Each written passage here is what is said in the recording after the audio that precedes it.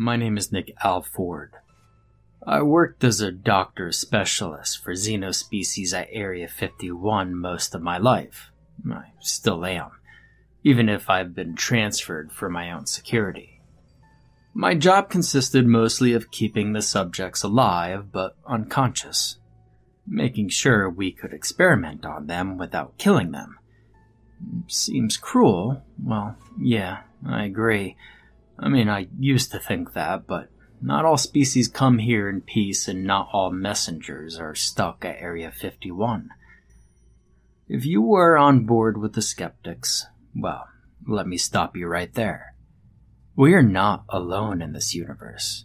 And we are definitely not the most intelligent and war-prepared species either. Humans like to think that they have it all. They have the resources, they have the means, they have the technologies. But there are so many things that go beyond what our little imagination can think of. When it comes to alien technologies, that is. Sure, we've intercepted a few different species, from aliens as big as that dust on the corner of your shelf over there, to things that would make you tremble knowing that they exist. And yet none of them had the capacity of putting fear into me as much as the one we called Doppel. Oh, also, before I continue, I should state that there seems to be a giant misconception about what the Area 51 is. Sure, Roswell, New Mexico, was the first place where the United States had their own alien crash site and whatnot. But we are so much more than that. After Roswell, Area 51 became like a hub for pseudoscientists and xenofans alike. The most brilliant and unknown minds of our era live, breathe, and study between the walls of Area 51. We aren't only a research center on aliens. We're a miniature city of scientists, doctors, and specialists in xenobiology. We have engineers studying the ships and other means of transportation. We have doctors, like me, who are there to keep the creatures alive. And we have the scientists. Those who experiment, take samples, study, analyze. We also have linguistic experts who, they basically don't have a lot of work since we keep most subjects unconscious and most of those that are unnecessary to keep down can't or won't speak to us. Area 51 has its own democracy, too. You see, it has its own rules, its own legislation. And sure, most of them are taken from the real world, but when you step into Area 51, the restricted part of it, you are no longer human. You are no longer living in the earthly dimension. Sorry, I needed to say that before pursuing, because you need to understand that Area 51 is a whole different universe. Things are not always as they appear, and things can't be judged as they are either. Another important thing to remember about Area 51 is that you can't be released. When you agree to work for the government, and when I say government, I don't only mean the United States, but the world government. You agree that you are willing to forfeit your life. First, they make you disappear, and then you can never return, because you can never leave. But, let's get back to Doppel, because that is what you really want to hear about. Doppel was one of the subjects that crashed into Madagascar. The local authorities were dispatched, but never made it to the crash site before our team. Area 51 has bases all around the world, in remote, hidden locations, just in case of this happening. We were there within a half an hour and had the perimeter covered and blocked. What we found there should have died, but it didn't. There was about nothing left of Doppel's ship. The fragments that we found told the engineer absolutely nothing, except that they had never seen this kind of material before. Most species we encountered through the years were still using metals with different molecular structures, which made them stronger than ours and more adaptive to space travel, but Doppel? Well, considering the impact destroyed everything, we thought maybe the creature had been lucky to survive when everything else around it had melted, been destroyed to pieces, or vanished into thin air. We didn't rule out the possibility that this creature might have been sent here to die by their own, or to be quarantined, so we treated Doppel with extreme caution. Hazmat suits, heavy detection methods, and we pumped it full of drugs, hoping it wouldn't kill it. Mostly because we had no idea what was this thing's constitution, what and how it would react to our planet's chemicals. But we had to try. Doppel looked like none of the other creatures we'd seen. I would call it a slime, but, well, even then it wouldn't be accurate. It didn't particularly have a physical form, but it also didn't have a liquid form. When it was down, we took 1,000,001 pictures to remember what it looked like. We had to deal with a few shifters.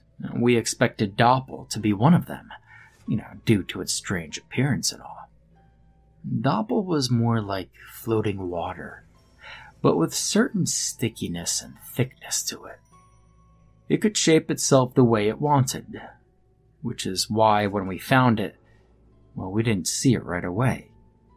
Its translucent body rested on the ground like water, and nobody questioned it until one of our xeno specialists based in Africa recognized the water as something else. You see, in a sense, we were lucky that he did. Otherwise, this unconscious blob of water could have wreaked havoc. We would have had a major cleanup on our hands in Madagascar. Nobody really wants another Chernobyl in Area 51. In any case, after restraining Doppel, he was shipped directly here to Area 51, and I was assigned to it to make sure it was alive and to keep it unconscious if possible. Which, well, you have to agree with me, is fairly difficult when you don't have a body to deal with. You see, there were no vitals to collect, but I quickly discovered how Doppel breathed and lived. The mass was animated by something that wasn't unlike electricity, but still couldn't really be put to rest. I couldn't cut into it like I would a body either, considering he was neither liquid nor solid. Our scientists tried various methods, but got no response either. From the moment we found it in Madagascar to the moment it woke up in our lab, there had been no signs of life except that feeling of electricity. And as I closed distance with it, my hair stood on end. I could feel the voltage, but we couldn't trap it, figure out where was its source. And all that we knew was that it was alive, somehow, but we had no idea how to determine whether or not it was conscious. Until it spoke and acted. The first xenospecialists that were in contact with Doppel was a team of scientists working to figure out the source of its power and life. It took them weeks to trigger a response from Doppel, and they only managed to do it with a powerful magnet in the room. Doppel woke up. And then it screamed. It screamed so loud that the heavy glass shattered, and we had to quarantine the area. We lost 5 scientists that day, and when we found them, all of their eardrums had exploded and their internal organs were boiled, as if the sound Doppel generated had been loud enough to bring their blood to boil and destroy them from the inside out. We only managed to contain Doppel by completely shutting down this area. And by completely shutting, I mean shutting down lights, cameras, and most electric systems except the locks that kept it behind iron walls. This thing sucked on the light fixtures and it glowed. Tried the electric panel and it grew. It took 6 hours for Doppel to return to a vegetative state. But he never stopped glowing. We woke it up once, and we now needed to find a way to put him down again. Unfortunately, that was me and my team's job. Equipped with flexible iron suits. It sounds funny. Iron suits like suits of armor, but that's not what they were. It doesn't matter. We got into the quarantine area. All of our equipment was powered by batteries, as to not let this thing devour any sort of power or electricity. And yet, we had no clue if batteries would do the same. We knew it hated magnets, though, and we were all equipped with some high-quality magnets to keep it at bay if necessary. Now I know this sounds ridiculous, but this thing we'd never seen before was consuming electricity. Killed people with a sound burst and boiled their organs. If the only thing we knew it disliked was a magnet, well, then I was going to cover myself in some. You feel me? And so, here I am, walking toward that screeching blob of death, hoping it wouldn't wake up. I might have the highest tech implanted in my ears right now. We don't even know if that'll be sufficient if the thing wakes up. The closer I get, the more impatient and worried I get. You see, I felt my legs tremble, turning to cotton below my knees, but I force myself one step at a time. My breathing is harsh, and it's hot as hell in that suit. My vision gets a little blurry, and I blamed it on the fact that there's a lot of power and energy in that room. I turned my head to look at my colleagues, all slowly approaching the mass lying amongst the debris, and I tell myself, this is it. This is how I'm going to die. My career is going to end. My life is going to end because of this blob. So we all stood close to one another as we got about a foot's distance of Doppel.